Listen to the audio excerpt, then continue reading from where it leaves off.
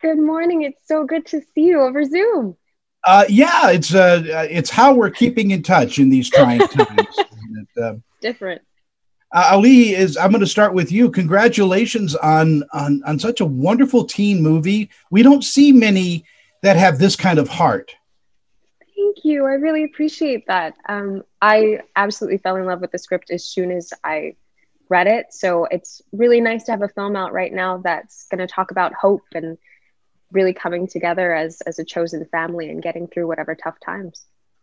And it speaks to friendship quite a bit. I mean, you have this wonderful body of friends that I sometimes we don't appreciate our friends until trouble happens. Is that pretty much true? Sure. I think a lot of us can relate to that. We had an amazing cast on this film and we truly connected as really great friends. We also have, amazing teachers as well that lend their voices and really contribute to a student's life that we also bring into the film. So yeah, it's a lot of, again, friends that become family after a while. Are you and Rhenzy friends off camera now? Absolutely not. No. It's despicable. Yeah, we're great friends. I almost had to cancel the friendship because Auli'i would get up at 5 a.m. like most days before we start shooting and like go do yoga somewhere in the Pearl District of Portland. She would invite me like, oh, you should come like before we start shooting. I was like, absolutely not. That's never gonna happen. In an age where a lot of young actors are looking for those action roles and shoot 'em up, bang bang roles.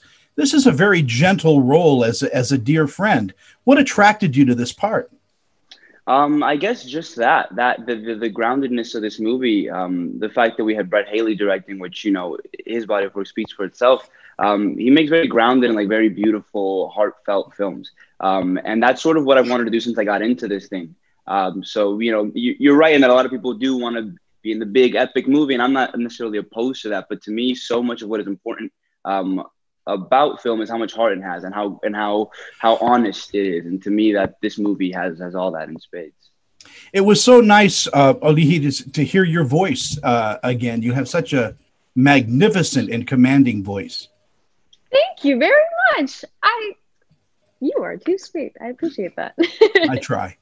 So tell me a little bit about that. Are you still performing? Yes. I really love singing. I'm really grateful that Brett was used one of those talents because I happen to know what I'm doing in that area, more so actually than I think in film, because this is my first live action movie. So there was a lot of my face in it. And again, Brett really helped to try to make that process a little less scary.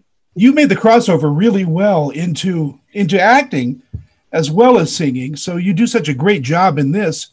Tell me a little bit about that journey. Thank you. I was very, very lucky that my first role was Moana, where I played Moana. I was 14 when I was cast. The film came out when I was 16. I got to work in New York on Rise for a beautiful year. And then I moved to LA and I auditioned and auditioned and auditioned and I got this. So it all paid off. But yeah, I'm really blessed that actually this film kind of gets to show a different side of me and definitely is more in the vein of what I want as a career in the future as well. So I feel like I've made a wonderful transition, but I've had great people along the way to help me as well. In our final moments, tell me a little bit about what you think audiences are going to pull from watching all together now. You can go first, Rhenzy.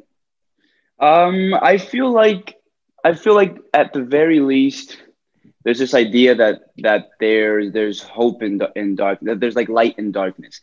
She says a beautiful monologue at the end, which I'm not gonna spoil or anything, but it's kind of it kind of encapsulates a lot about what I think the heart of the film is, and that's that there is still that even when you're down, there's people around you that can, I feel like I am giving away things.